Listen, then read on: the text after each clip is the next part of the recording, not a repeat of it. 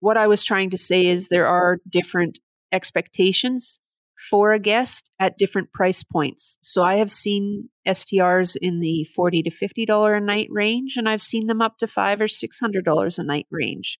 Just like hotels, you have the luxe hotel and you have the budget hotel, and everybody's looking for something different. And the nice thing about STR is for the consumer is they can choose exactly what they need in their suite. Hey investors, you are listening to the Investing to Win podcast, the show dedicated to empowering investors to achieve financial freedom and live your best life. This show is committed to offering honest conversation between investors, common sense strategies, real-time market updates, and professional guidance to achieving financial freedom. Investing doesn't have to be super hands-on or complicated. We are all about passive investments with real gain, so you have freedom of time and money.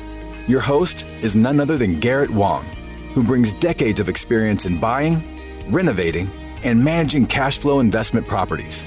Thanks for being here, and get ready to invest to win.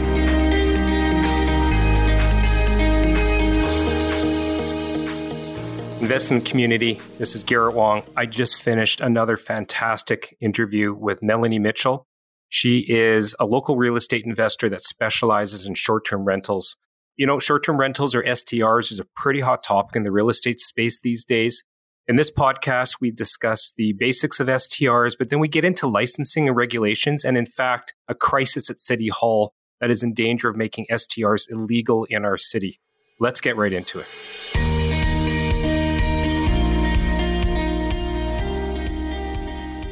Hello, investing community. My name is Garrett Wong, your host of the Investing to Win podcast. Today, I have the pleasure of welcoming Melanie Mitchell, and we're going to be speaking about short-term rentals. Melanie, welcome. Thank you for having me, Garrett. So I'd like to start off by maybe having you introduce yourself and tell us a little bit about your background and what the operations look like. Okay, I am Melanie Mitchell of Properties Winnipeg, and I'm also the president and founder of the Manitoba Association for Short-Term Rental Owners. And I run right now 3 short-term rentals in Winnipeg. I did have 4, now I'm down to 3. And I have been a long-term rental property investor for 20 years. I'm 4 years in with the short-term rental avenue. Okay, interesting. Let's I know that short-term rentals is kind of a hot topic these days. It seems like everybody wants to get into it. Let's start with the basic definition. For our audience, what is a short-term rental? Well, a short-term rental would be a furnished house or apartment where someone would book a certain space of time to stay in the rental. Usually they'll come for work purposes, or they'll come for medical treatment, or even a vacation. And a lot of times they're introduced to the host, to their host property owner through an app.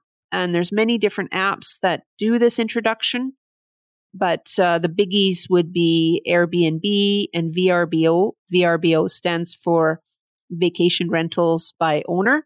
Those 2 are the 2 main platforms, but there's many different platforms that could introduce potential visitors to the host's property. Okay. So, I mean, I've used these platforms, VRBO and Airbnb, when I'm on vacation. Is STRs sort of mainly just about that vacation rental? Actually, no.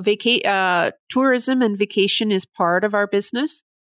But one of the bigger parts is people coming to Winnipeg temporarily for work contracts or for medical treatment, or mainly to visit family that still lives in Winnipeg. If they came from, a lot of our guests come from places like Calgary, Toronto, but they are original Winnipeggers and they want to stay in the neighborhood close to their parents that they're visiting. Okay. That's interesting. So, I mean, I've heard of people categorizing a furnished rental as an STR. Is there sort of a line where it becomes a long-term furnished rental? Well, technically, 30 days or longer is no longer a short-term rental, but there's also a mid-term rental, which would be more than 30 days, but it would probably be less than a year or less than 6 months. It would be, 30 days up to maybe 4 to 6 months normally. So there's long, short, and midterm rentals. Interesting. Okay. And for an STR, what are we providing as hosts? I mean, is it just the furniture? Like I've stayed in places where there's literally forks and cutlery and, napkins and paper towels. Every STR varies in what it provides, but in most of them you will find, the shampoo, soap, body wash. You'll find the dishwashing liquid, laundry soap, and a lot of times too you'll find coffee, tea, sugar, cooking oil, spices in some of them. Like, it's just, the idea is you walk in with your suitcase and you can start living there right off the bat without having to go get any supplies. Similar to a furnished hotel, I guess. So I guess there's more there than a hotel, maybe a furnished suite. Well, in hotels, normally you just get the cupboard space and the linen on the bed, and some towels. In this, you would have everything you would find in a home. For example, in mine, I have books, games, records to play. One of them even has a guitar. I mean, it's more home focused rather than just the linen and the towels solely. Interesting. Let's transition backwards a little bit. You had said that you've been in the real estate investment game, I believe you said, for about 20 years, and you started off in long-term rentals. So what made you switch? Why did you go to STRs? I was kind of pushed into switching by my husband. He heard about it in the US, and we stayed in one in the Bahamas, and he thought it was something that would suit me. The whole hosting culture would suit me well. So I entered it kind of reluctantly. My husband, kind of nudged me into it, and it didn't take long to realize that it worked well for me, and I really got into it pretty hardcore, I guess you would say. Well, what are the differences that you had to do other than, I mean, I guess I'm trying to paint a picture for our audience, some of which might be beginners, or maybe they are in long-term rentals thinking of transitioning into short-term. Tell us what that journey looks like. Is it just a matter of buying some furniture and downloading an app? I wish it was that simple. The draw of short-term rentals is, for a lot of investors, is the profit potential. But what I didn't know, and a lot don't know, is there is a lot of labor that goes into that process. So yes, you earn more, but you absolutely work for it. It is a 24-hour a day, 7-day a week operation. It is so far removed from passive income that I couldn't even imagine. I didn't realize that I'd be working, 20, 30 hours a week extra to earn that extra income on the short-term rentals.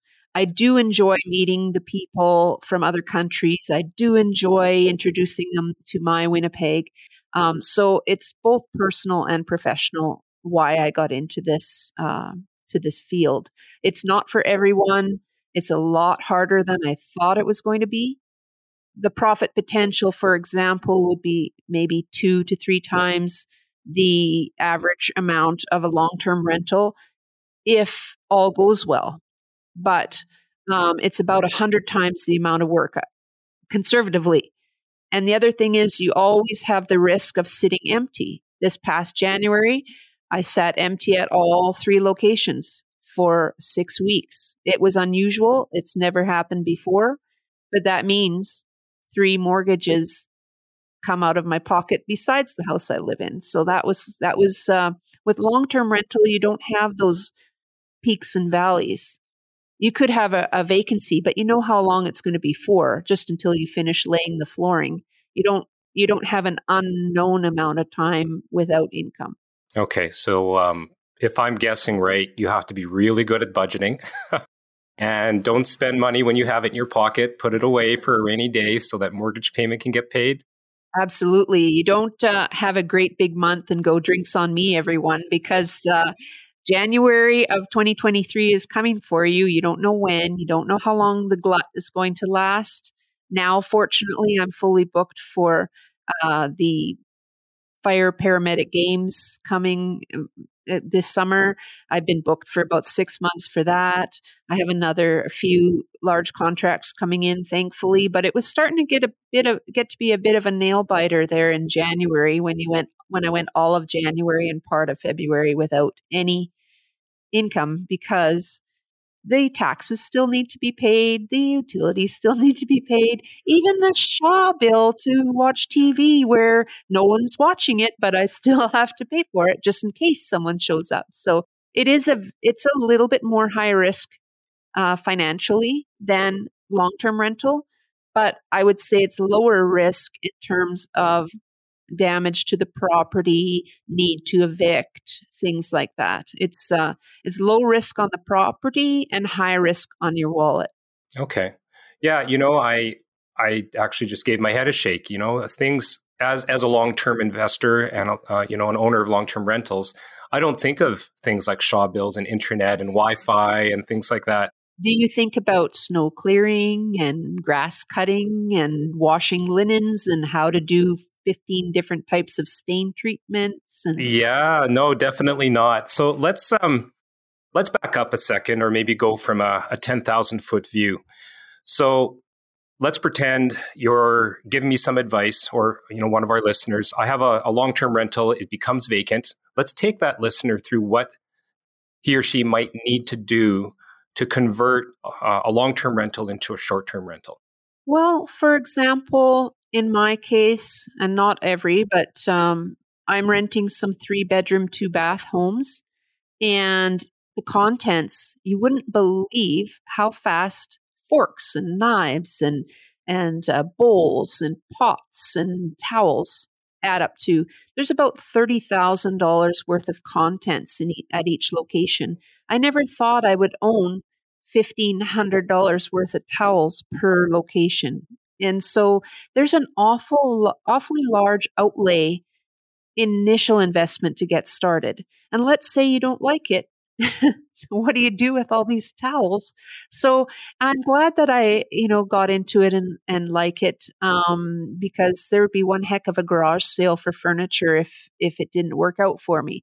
Not all locations work out as a short-term rental. Like I said earlier, I had 4. Now I have 3. I had one location that was underperforming, so it went back onto the long-term rental market. Interesting. So, break it down for me. We're talking about what, beds, mattresses, bed tables, side tables, coffee tables? If you look around your own home, everything you see there is in an STR. So you got a toaster, you got a rice maker or crock pot, you have linens, towels, you have curtains, blinds, and the other thing is too, you have to keep replacing the linens in case they get torn or they turn gray from too much washing or they get a stain.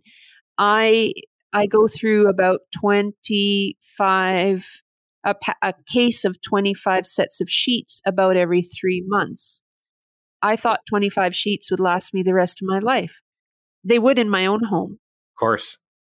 Yeah, and I imagine, I had a cottage many moons ago, and to furnish a cottage, like most people do, they take their secondhand pots and plates and chipped pottery and they put it in their cottage because it's eclectic. That's what you do. I don't think you can get away with that in an STR, can you? It depends on the clientele you're trying to attract, because there are clients of all different price points. So if you want to put your chip dishes and your old furniture in a suite, you can still rent that suite, but you might only get $40 or $50 a night. But there is the traveler that wants the lower budget suite, and they're going to expect mismatched cups and chip dishes and whatnot because they're paying the price point that allows for that. So you don't have to go out and spend tens of thousands on each property. You might have a 1-bedroom suite that only costs $3,000 to furnish, and you can bring your old sofa from your basement and your chip dishes, and someone will still rent that because that makes it affordable for them to still travel. Interesting. Yeah, no, I mean, when I'm thinking like the way I like to travel or what I've seen advertised online, I would say that's probably not the norm. I think most people then have to do that $20,000, $30,000 outlay. I guess you just consider it part of the asset, no different if you were renovating a long-term rental and you're putting in new kitchens and bathrooms. Except that's you're part not of it. Putting in new kitchens and bathrooms every 2-3 months, right? Yes. No. Yeah, definitely. What I was trying to say is there are different expectations for a guest at different price points. So I have seen STRs in the $40 to $50 a night range, and I've seen them up to $500 or $600 a night range. Just like hotels, you have the luxe hotel and you have the budget hotel, and everybody's looking for something different. And the nice thing about STR is for the consumer is they can choose exactly what they need in their suite. All right. So let's say that I'm all committed. I've gone shopping. I've done my research. I've ironed my sheets, put my property on the app.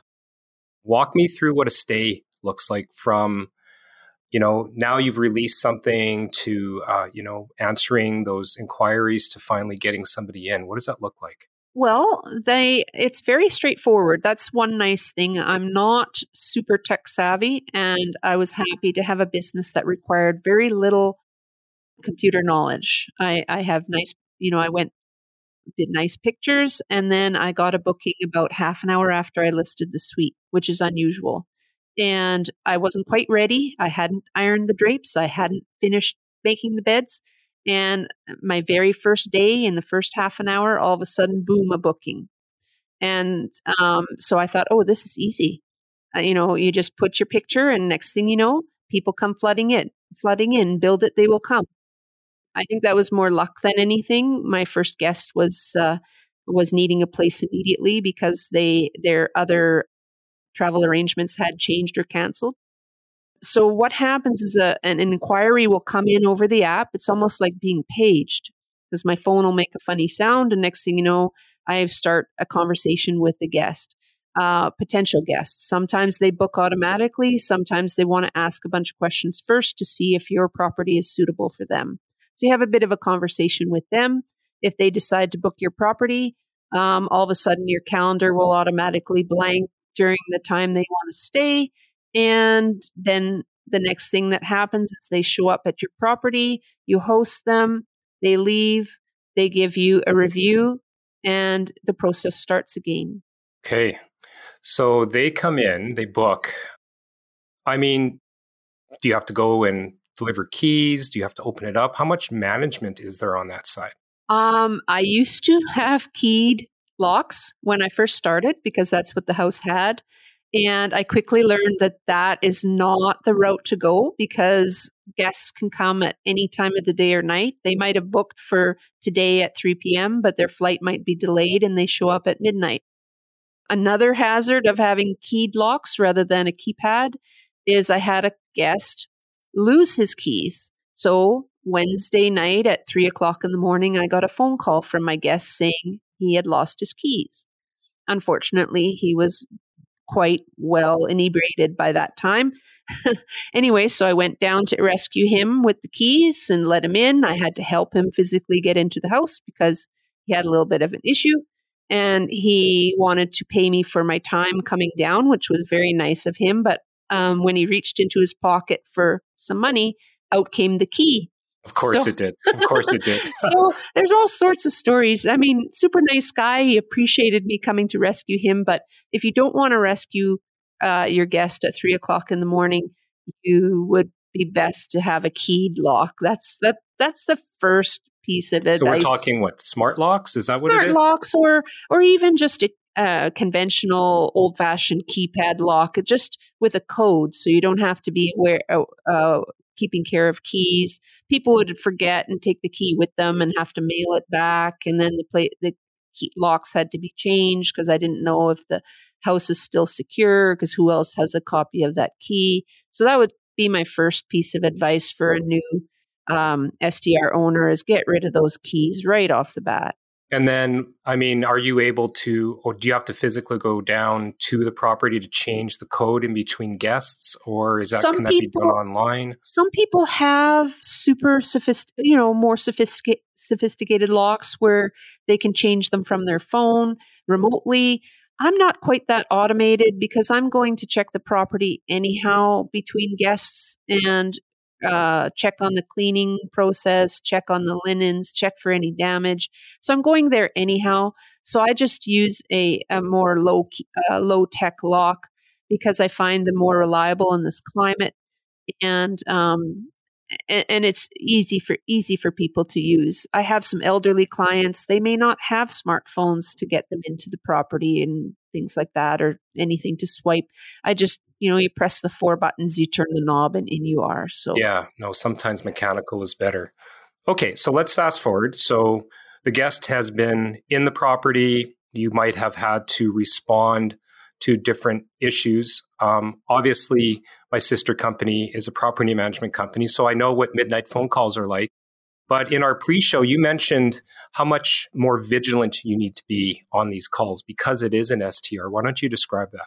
Well, when you have a long-term tenant and they have a leaky shower or they can't get hot water and you have a relationship with them, you usually have hours or days to respond to something. My stove's not working right. Okay, well, I'll be there Wednesday at 2:00. If your stove is not working properly in an STR, you have minutes to respond. You don't have hours or days. The quicker you respond, correct the problem, the more likelihood you have a good review. And your business absolutely depends on good reviews. So anything you can do to correct or keep the stay going smoothly, you have to do it, and you have to do it immediately. It can be 2:00 in the morning. It can be noon on a Sunday when you're out with your family for brunch. It doesn't matter. You have to respond immediately to their question on the app, and you have to respond immediately in person if it's warranted. You are connected to that STR. Your phone is your umbilical cord to that STR, and it has to be on 24 hours a day. There's no break from STR. If you want to go on a holiday, you shut it down. Right. Okay. Or put somebody else in charge. No, of course. Yeah, that's very enlightening. What happens if you can't take care of it? Air conditioning issues, I can imagine in the heat of summer here, no heat issues. You have to comp the stay, put them in an alternate location. There was a plumbing issue at my property once during a stay. I had to put them in a hotel at the last minute. One time I had the alarm system going off on its own every 20 minutes chirping. I would have smashed the alarm off the wall, but my husband assured me that that's not going to make it stop chirping because it will still do that. So I comped that night. They stayed and put up with the noise, and I gave them a free night. I had it fixed by the next morning, but I gave them the option to go stay in a fancy hotel in Winnipeg instead to get away from the noise. They opted, and that would be at my treat. They opted to stay where they were because their food was all unpacked there and everything, and their kids were sleeping through the noise, so they decided to stay there. But I would have put them in any hotel in Winnipeg for the night just to keep them comfortable and happy. Wow. Out of my own pocket. Right. Negating any profit on that stay. No, of course. So, my business, most businesses go, on Google reviews and things like that. I know these apps have reviews. How important are those reviews? Those reviews are vital. You have to have, nearly all 5 out of 5 5-star stays, which a lot of people think that's a perfect score. That's the minimum score. Like, perfection is the minimum score. It is very high pressure. Wow. Okay. So, like, out of 100 stays, I have 2 guests who were less than 5 out of 5 satisfied, for example, of the ratio. And I still lose sleep over those 2. I had 1 3 out of 5 and 1 4 out of 5 in 100 stays. The rest are all 5 out of 5. So that's the kind of pressure you have to put on yourself as an STR owner to keep these people giving you the minimum score, which is 100%. Because it will affect future stays. Absolutely. And future bookings. Absolutely. So it's very competitive then. Yes. And the other thing is too, a lot of times when you get a 4 out of 5 or a 3 out of 5, it's not even anything in your control, which is a hard thing to get your head around. Like the 1 3 out of 5 stay, the guest ordered takeout food and it came cold. And all of a sudden I got a 3 out of 5. I don't own the restaurant where the food came from. I don't own the delivery service that brought the food, but I got a 3 out of 5 on location because the delivery driver couldn't find the house and the food ended up being cold. And all of a sudden I get a 3 out of 5 because they weren't satisfied with their stay. Nothing that I did, nothing to do with, like, I have no control over the restaurant or the delivery driver, but I still got a 3 out of 5. Wow. Mind blowing. Did you know that there is a big difference between investing in real estate and becoming a real estate investor? People become real estate investors all the time. They get into a flip or conversion project, or even dealing with long-term tenants, and they come back to us to tell us the same thing. It's like having another full-time job. I don't know about you, but that's not what we call investing. Investing in real estate is about having your money work for you in a way that is passive, consistent, most importantly, hands-off. So which one are you? Do you want to be a real estate investor, or do you want to invest in real estate? For those that are open to investing in real estate and having your money work for you, listen up. Garrett Wong has spent decades helping thousands of property owners navigate the ins and outs of property investing and management through his award-winning company, Upper Edge Property Management. Their new division, Upper Edge Capital, is currently involved in multiple projects, from single-family flips to multifamily development. Are you looking for a healthy return on your invested capital, or perhaps becoming a joint venture partner? If so, go to www.upperedgecapital.com/invest to book a time to speak with Garrett and his team to see if there is a fit. Once again, the link is www.upperedgecapital.com/invest. Now, back to the show. How much factor does location play into the success of an STR? I mean, I wouldn't categorize Winnipeg as a vacation destination. Do you think people can still be successful here in Winnipeg? They can be absolutely. They can be successful in STR in Winnipeg. There are a lot of businesses sending employees. There's a lot of people who used to be from Winnipeg coming in to see family in all neighborhoods. There are some that are more popular than others if they're located near something, like if they're located near an attraction, or they're located near a good bus route, or, located close enough to the downtown to be quiet, but still very accessible to, say, the convention center or things like that. So yes, STRs are popular in all neighborhoods, but if you get too far into the outskirts of Winnipeg, then probably the popularity drops. Okay, that's good.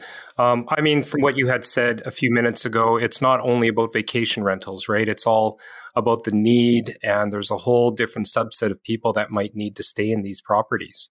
For example, the Riverview Health Center is the biggest palliative care and stroke recovery rehab facility probably in the Prairie provinces. There are a lot of short-term rentals around that location. And these are families coming in for weeks or months because a family member's either in treatment or in palliative care. They don't know how long they're going to stay. They come with their dog. They come with their children. They come with their grandparent. They live there for an indefinite amount of time. That's not really a vacation, but that's what these houses serve. They also serve our northern community friends because they travel in a multi-generational unit and they want to cook traditional food, which I don't think we have a Indigenous restaurant in Winnipeg. One of my guests, for example, will bake her own bannock every morning for breakfast for the family, just like they do at home. You can't really do that in a hotel. So they serve them. They serve the people that travel with pets. Hotels, some of them do take pets, but you have to have them on a leash, which is understandable. But some of my clients who come for cancer care treatment are too weak to walk their dog, so they just let it out in my yard. And they're not physically capable of walking the dog on a leash, but they do like to have it there for comfort. Yeah, no, I think it's kind of opening up my eyes and certainly the eyes of the audience that, it's not, like you said, about vacations. I mean, that emotional component that you're helping somebody when they're in need, visiting sick relatives and things like that. It's very rewarding on its own. It is. Another thing I do a lot of is newcomers. So they stay for, sometimes 2 months or something, and then they move on to permanent housing in somebody's long-term rental, or they buy a house or whatnot. But these are people that need a little bit of orienting to Winnipeg. So I can tell them where to get their dry cleaning done. I can tell them where to go for groceries or what a good restaurant is. I can also give them a reference. So when they want to come stay in one of your properties, they get a reference from me as their landlord. You don't really get a reference from a hotel if you're looking for a permanent apartment in Winnipeg. Right. Very true. Okay. So I think we've established that there's a thriving community here for STR. There's a lot of people that would definitely turn it into, part of their business models. One of the reasons I brought you on the show today was because at least at the time of this recording, STR business owners are facing a crisis in our city. So why don't you outline for us what the current issue is that's happening, and then we can kind of discuss the different options. For about 2 years now, our city council and the STR owners have been kind of at odds with each other because there had been some neighborhood complaints about not in my backyard. I don't want this entity to exist near me. I want to know my neighbors. I don't want people coming and going. And the hotel industry is heavy into it, saying this shouldn't exist because people should stay in hotels only. When they come to Winnipeg, they're eating our lunch, they're taking away our paycheck. We've invested into hotels, so they should stay there. So it's a multifaceted issue. It's kind of between the STR owners and the neighborhood, between the hotel industry and the STR owners. The city of Winnipeg is kind of trying to play referee between those three interest groups. And it's kind of gone back and forth for a few years. And just now, a week ago, there was some very extremely harsh regulation introduced as a proposed bylaw, which would ban nearly all of the STRs in Winnipeg, negating all the good things that they're doing for the community and for people staying in hospital and people coming to work and people coming with their pet, etc., and just wanting to squash the entire thing. I don't know if that was City Council's intent. I think probably they misunderstood what exactly STRs bring to the tourism table as well as the community. Then a week went by and there was some dialogue between City Council and the STR owners. And I'm sure the hotel industry and neighborhood groups were weighing in as well. Now, today, there's been an improvement to these proposed bylaws. It's been a big step forward, but there's a long way to go. And I look forward to the STR community being involved in the discussion finally. And I think the STR community has finally earned a seat at the table in these discussions. So why don't you break it down for us? What were the main issues and what are they proposing? Okay, a week ago, after a study was done by City of Winnipeg last summer, and everybody, residents and STR owners and anyone in Winnipeg was given the opportunity to fill out a survey about STR. What do you think of having it in your neighborhood? What do you think of running one? Where, what should be allowed? What shouldn't be allowed? And so they did this huge study, public engagement study, and the results came in last week. And the results said that there's not a huge problem or concern with STR in Winnipeg. However, the city council went super strict on the recommendations based on the report, which didn't really match with the data, their own data that they collected. The city of Winnipeg said we're going to have only primary residence STRs, which means your spare bedroom, your basement, or you go to the lake and you rent out your entire home. And they're also going to allow one non-primary residence STR, which means you could have your own home that you rent out or parts of it, and maybe one condo downtown that you rent out as well. Now, the main problem was they did not allow any STRs that weren't your primary residence. So no investment STRs in a R1 residential area or an R2 residential area. An R1, R2 is single family home or duplex. So basically, you couldn't have any STRs anyway unless you had them in a downtown condo, because they were going to allow multifamily STRs, but no houses, and not in a residential area. So about 80% of the STRs would have been shut down immediately if that bylaw had gone through the way it was worded.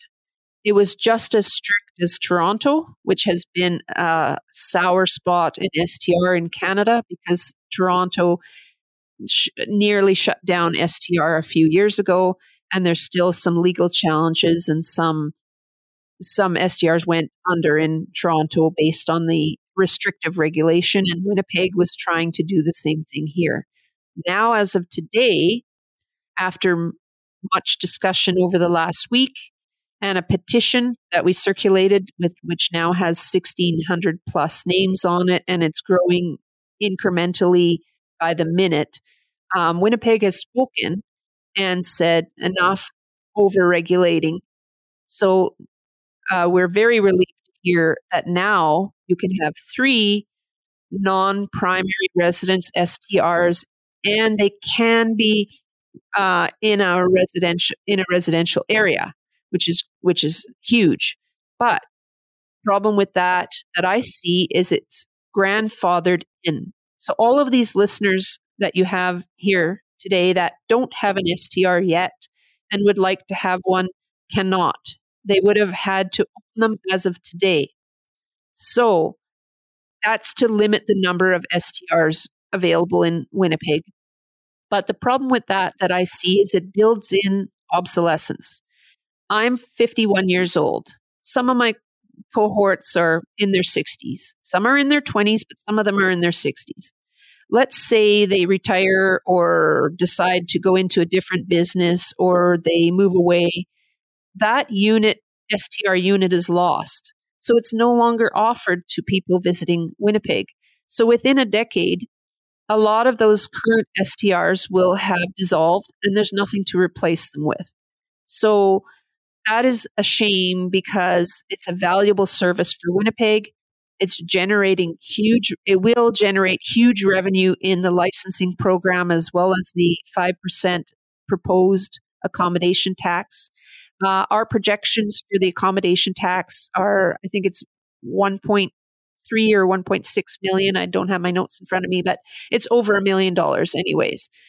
There's a lot that 1.3 or 1.6 million could do to help Winnipeg with their huge deficit, or fix a few potholes, or put into subsidies for affordable housing. Another issue with STR that the opposition uses is that shame on Melanie and her friends for buying up all these houses, and there's no affordable housing for people to live in.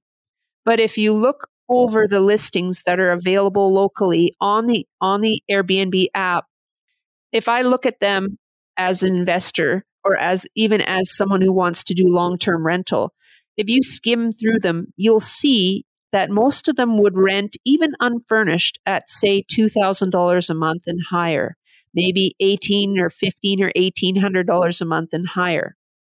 I did a calculation based on the new minimum wage for April of 2023, which is $14.15 an hour. And let's say someone worked 40 hours a week, and as per CMHC guidelines, they were able to spend 30% of their earned income on accommodation. That gives them an apartment for under $700 a month, unfurnished. So none of the listings in Winnipeg for STR would come even close to that number. They'd be 2, 3, 4 times that amount. So if you shut down the entire STR community in Winnipeg, you still have an affordable housing problem. Okay, so let me summarize that if I can. So City Council is proposing, or had proposed, some changes. I mean, even before that, I think the message or the overreaction here is we're talking about partying and people not there's a negative connotation about STRs in a neighborhood, and you've got all these people coming and going and doing damage and, being inebriated and things like that? That is a common misconception, and it is true of some operators. I mean, in any industry, you have the cream of the crop, you have the average operator, and then you have a few bad apples. And licensing and regulation, which I'm all for, would curb the bad operators and just leave the ambassadors to Winnipeg, like a lot of the people who presented at council would be that category. They're the ones that have been a problem, and there are some, I'm not denying that. You don't see them talking to council and engaging. You don't see them on this podcast. You don't see them coming up with solutions on how neighborhoods can be safe and how neighborhoods can be comfortable. Of course, you can't take up all the parking on the street and expect your neighbors to be happy about it. Of course, you can't put 6 people in a bedroom and fill up your trash cans and the neighbor's trash cans and have 10 parking spots removed from the street parking. Of course, you can't do that. But licensing and regulation will clean up that element and leave the rest of us to do what we do best. Okay. So, I mean, you mentioned Toronto. I'm kind of involved in the long-term political game here, with minister levels and things like that. And I know that government usually follows other cities. What are some of the other successful models that would give a healthy STR community that we can emulate? The most successful model that I've seen, and I looked at 100 cities, both Canada, US, and Europe. I read their bylaws inside and out, and Regina is on the right track. Like, Regina has workable, fair, common sense rules. And 1 year into their licensing regime, I was able to receive a report from Regina City Council Public Service Department saying that everything is going well, no changes planned, which is huge. Calgary is another city that's STR friendly and has done a licensing and regulation regime and did not come down as hard as Toronto and Winnipeg tried to emulate, and did very well. So Calgary, Regina, there are cities that can regulate without squashing an entire industry and putting 2,000 Winnipeggers out of work. The reason I say 2,000 is each STR is going to have a cleaning person, at least one. I have 3 part-time people. They're going to have probably snow clearing contracts. They're probably going to have a landscaper doing the yard work and watering the flowers and whatnot. Some of them have a property manager. All of these people could be out of work in one fell swoop. A lot of the people that are employed in the cleaning especially are the working poor. They're single moms. They're newcomers. They don't speak English well enough to have a job in a restaurant, for example, but they can come and clean, no problem. I also have people that cannot work a regular conventional job due to either physical or mental disability, but they can absolutely do cleaning or snow shoveling or that kind of thing. I also have one STR owner, or a few actually STR owners in our organization that one of them is a retired police officer, young but retired due to PTSD. He can. So what he did is he took his insurance payout from a job-related issue that caused the PTSD. He took his insurance payout and he bought 4 houses. And he uses that as his job. He manages the 4 houses. He goes and does the maintenance. He takes care of the laundry. He takes care of the bookings. So he can be productive and supplement his family's income and have his own business. He can't work a regular 8-hour job 5 days a week, but he can go, a few hours a day and keep up with the work of the STR. And it gets him out of the house to talk to the guests and be productive. And Okay. So city council here, we're talking about a crisis. You mentioned grandfathering. How Are these things up in the air right now? Are there still discussions? What can we do? What can the audience do to get behind you? There are discussions ongoing.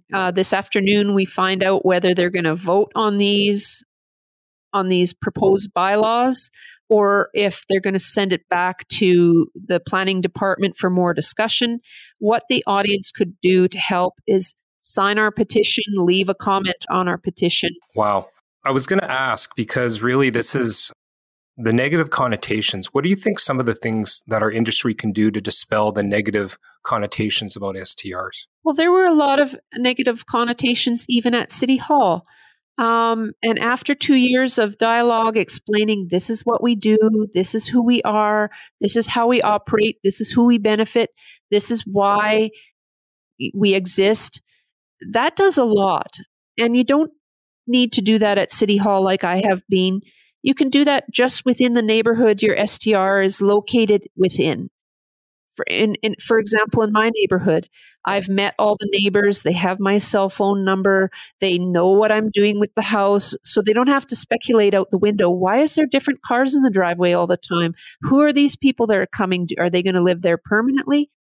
I have a few neighbors who are a little bit more wary of STRs, and I tell them, hey, guess what? This week, for the next 10 days, I have a volleyball team coming from Regina. They're teenagers, and they have 4 players and 3 chaperones. So it's almost 1-to-1. So you shouldn't have any issue. They're here for 10 days. And she's like, oh, thanks.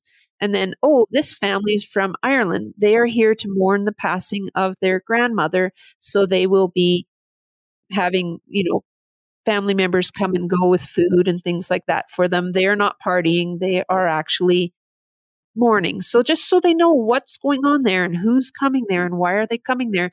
I don't give a lot of information about the guest in order for privacy reasons, but some neighbors want to know, some don't want to know. They just like to be included in the conversation. Don't hide what you're doing from your neighbors. Some of my neighbors are actually free unpaid security for my STRs when they're empty. I had one guest whose father and brother were both in the, and 2 brothers, I should say, were both in the police force. So one day at noon, I guess she invited her 2 brothers over for lunch while she was staying there. And all of a sudden, 2 police cars show up at my house. So my neighbor across the back lane is on the phone to me in seconds saying, oh my gosh, there's 2 police cars at your house. And I thought, oh no, 2? What the heck's going on? So I call. And the lady said, oh, my brothers are over for lunch. So it's not actually a work-related call. They're there for soup and sandwich. Okay, I'll let my neighbor know. So, but say something bad was going on, I would be grateful to that neighbor for keeping an eagle eye out. Yeah, no, I think, I've learned tons during this podcast, and I think our listeners, both existing operators and those who are wanting to get into the business, you're leading by example with your advocacy, but also as an operator. I mean, you're running a business, you're setting proper expectations with the community, and you're communicating, which is what you need to be doing. You can't be a hands-off landlord in STR with the guest or the neighbors. Get involved in community meetings. There was a crime-related meeting in River Heights where most of my STRs are located. There was a meeting at the Crescentwood Community Club about crime in the neighborhood. You attend that meeting. If they're having a block party, you attend that block party. Be seen. My husband has a construction business, so we happen to have heavy equipment. And one day, the whole back lane got snowed in deep, like 2 feet deep. And we called the city, and the city would be a while. So my husband cleared the whole back lane of our street himself. So of course that goes a long way. People come out with cookies, they come out with thanks, and we say, just keep us in mind, MM Properties Winnipeg, we care about this street and we care about you. Now you can go to work without any issue because we've cleared the back lane for you. It went a long way in PR. We did it because we didn't want our guest wading through 2 feet of snow to get to our property, because that would be a bad review looking for a place to happen. But it went a long way for the neighbors to say thanks, and, oh, you're doing good things here. We all of a sudden, we belong there. I love it. Okay, so before we wrap up, I ask every guest this question, and I'd love to hear what you have to say. So this is the Investing to Win podcast. How do you define success, and what does winning look like for you? How do I personally define success? Absolutely. Being able to make my own decisions without having to worry about influence. That's the whole purpose of being self-employed, is be able to control my own time, being able to control my own money, and being able to set my own income level. That's success to me. I'm not quite there yet because I have a couple of little municipal hurdles to overcome. But before COVID and before this municipal issue cropped up, I was about 2 months away from being completely free of any employment commitment except for my own. Well, I wish you best of luck. This has been great hanging out with you. And I'd love to thank you on behalf of the podcast and our listeners for attending today. Thank you very much. Great. Take care. I hope you enjoyed the episode today on the Investing to Win podcast. Make sure to hit subscribe on whichever platform you are listening to this on. If this episode made you think of another investor, take a screenshot and share this podcast episode with them. Investing to Win is not only about helping you to win more, but WIN actually stands for Wise Investors Network. It's where we help our investors build a hands-off portfolio and have passive investments work for them. To see how you can potentially partner with us, go to www.upperedgecapital.com/invest to learn more. Once again, the link is www.upperedgecapital.com/invest. All links can be found in the description below. Until next time.